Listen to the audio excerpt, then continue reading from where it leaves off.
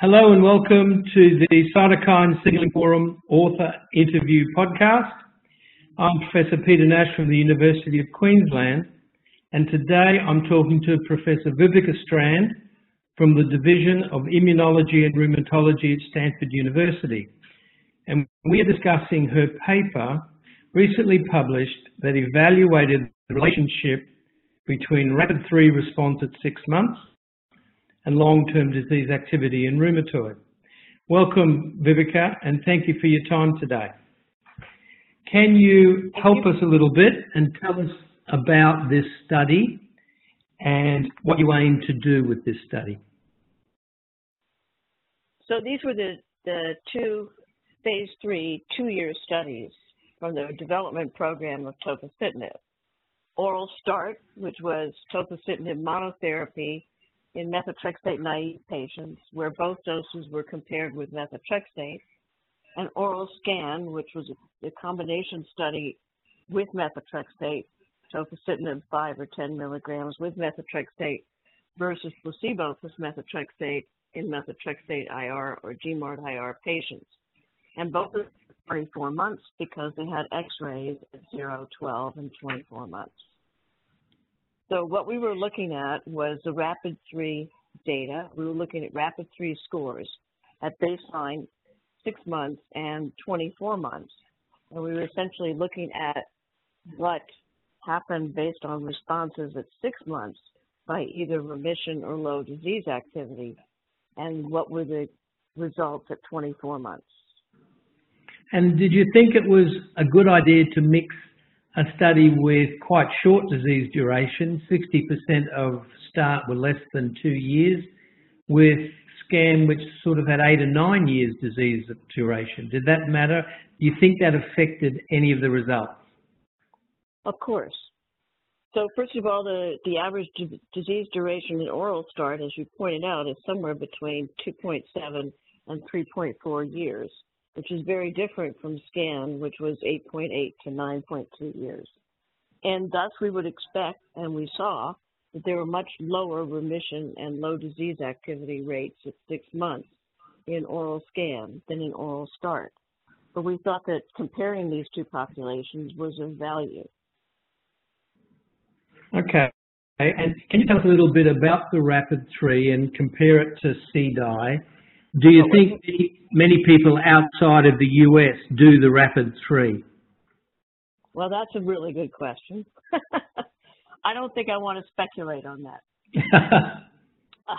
But I will say to you that we wanted to see the difference because we'd already published these results using CDAI responses at 6 months. So we'd actually already looked at whether CDAI remission or low disease activity at 6 months predicted radiographic outcomes, meaning no progression, and normalized HAQ scores at 24 months. And we saw that, in fact, they did, and that the majority of patients who were in low disease activity or remission at 6 months were in remission even at 24 months in both studies.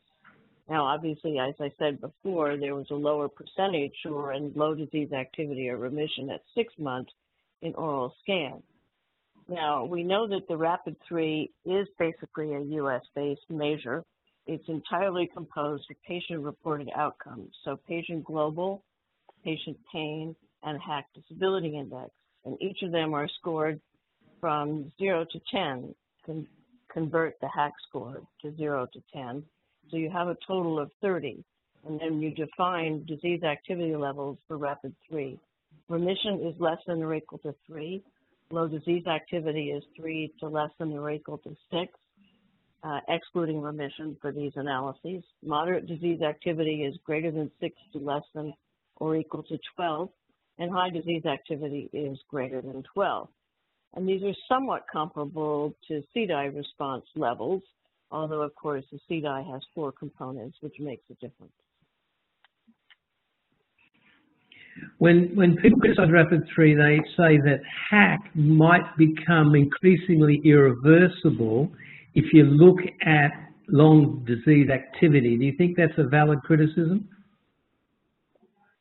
Well, I've listened to this criticism for a long time, but actually I'm not sure that I believe there's such a thing as a damage hack or an irreversible component to hack, because the patients that we see nowadays in trials have actually been fairly well treated even early in their disease. So although I think that the questions in the hack may be less relevant to today's patients, I don't believe that there's such a thing as an irreversible component to the hack. Okay, and the other thing that people say is that there's a somatization comorbidity phenotype. Jerry Curtis published something last year about it, claiming that if there's a lot of depression, fibromyalgia, damage, that, you know, purely patient-reported outcomes will lose some objectivity. What do you say to that? Well, I'm certainly not in favor of using only patient-reported outcomes, but we thought that this was a reasonable analysis as a comparison to the CDI paper. And we thought it was also important based on what we hear about how patients are monitored in the U.S. So we thought it was of interest to see how comparable these data were to the CDI analysis. I would certainly agree that actually both should be measured. And can you tell us a little bit about the results then?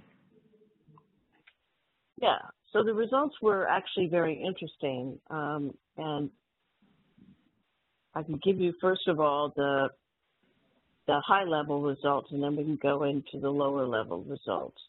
Okay. So in the oral start, the methotrexate-naive patient population, RAPID-3 remission and low disease activity were significantly higher for both doses of tofacitinib versus methotrexate at 6 and 24 months. And there were very different numbers of patients, very many fewer in the methotrexate group. In oral scan, the RAPID-3 low disease activity and remission rates at 6 months were significantly higher for tofacitinib 10 versus the placebo patients. And they were numerically higher. In both trials, we also saw numerically higher rates of RAPID-3 remission and low disease activity with tofa 10 milligrams versus 5 milligrams at 6 and 24 months. So that was the sort of high-level results. What we also learned was that patients who achieved RAPID-3 remission or low disease activity at 6 months had clearly greater improvements in RAPID-3 scores at 24 months, with more of them going into remission. And this was compared with patients who achieved moderate or high disease activity. We saw that more than 50% of patients who received tofacitinib had RAPID-3 and CDI remissions at 2 years. The CDI improvements at 24 months were numerically greater in those patients who had achieved RAPID-3 remission or low disease activity at 6 months. Those who were in RAPID-3 remission or low disease activity at 6 months reported normative HAQ scores, less than 0.5 at 24 months. And they were also the ones who had no progression in modified total sharp scores at 24 months. In other words, a change of less than or equal to 0. So what about all the way through, we noticed that that there is a dose response with 10 milligrams twice a day, being more effective than 5 milligrams twice a day. If someone is not in LDA or remission at 24 weeks, is there any room to consider a dose increase? What's the implication from what you found for the practicing clinician? The other side of the coin is if they're not where they should be at 24 weeks, if they're an MDA or HDA, do they consider a change of therapy? Well, I think that that's a question that these analyses can't answer, because unfortunately there was no dose flexibility in these two studies. I think we know from the long-term extension that there were dose increases, but unfortunately, without the 10 milligram dose being approved in the U.S., we really don't have the data to support the recommendation that you're suggesting. Okay. And what about it? I would agree with you that all the patient-reported outcomes, not just the RAPID-3, favor the 10 milligram dose. And when there has been some flexibility in dosing, I think that we know that people who are not responding as well as we would like do increase their response with a dose increase. Do you think that if you're not where you should be, low disease activity or remission at 6 months, change treatment? Well, I think that's a personal choice. And I think that that also could be an alternative plan. Just because if you look at those beautiful graphs, if you're not where you want to be, your chances of getting to LDA or remission is, really quite small. If you're not, That's right. if you're not there for 6 months.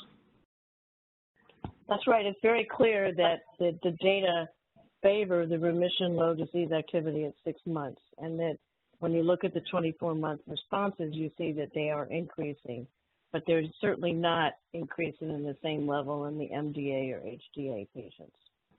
So I agree with you. Okay, and finally, what kind of implications would you tell the clinician from this study? Should we start paying more attention to PROs, which you could leave in the waiting room and make sure they get done? They're simple, they're quick, better than doing nothing, which most clinicians probably do nothing. Yeah, I would agree with that. I think that's very true. Okay. And I think that in general, it's very quick to actually score a rapid 3. And what about any other take-home messages from this study? Anything else that you see as a lesson for the practicing clinician? Well, I do think that these comparability of results to the CDI results that were published previously are important. So I think that it's supportive of using some type of measure, as you mentioned. And of course, CDI is fairly easy to use, but some may find that rapid 3 is a simpler measure. As you said, patients can fill it out in the waiting room, and it's easy to calculate. Either one is a good way to monitor patients, and their responses by 6 months, certainly at 3 months, you should know with a JAK-STAT inhibitor whether they're responding. And I think their responses at 6 months are quite predictive of longer-term outcomes. Okay, thank you very much for your time and trouble. We greatly appreciate it. Thanks a lot. Thank you.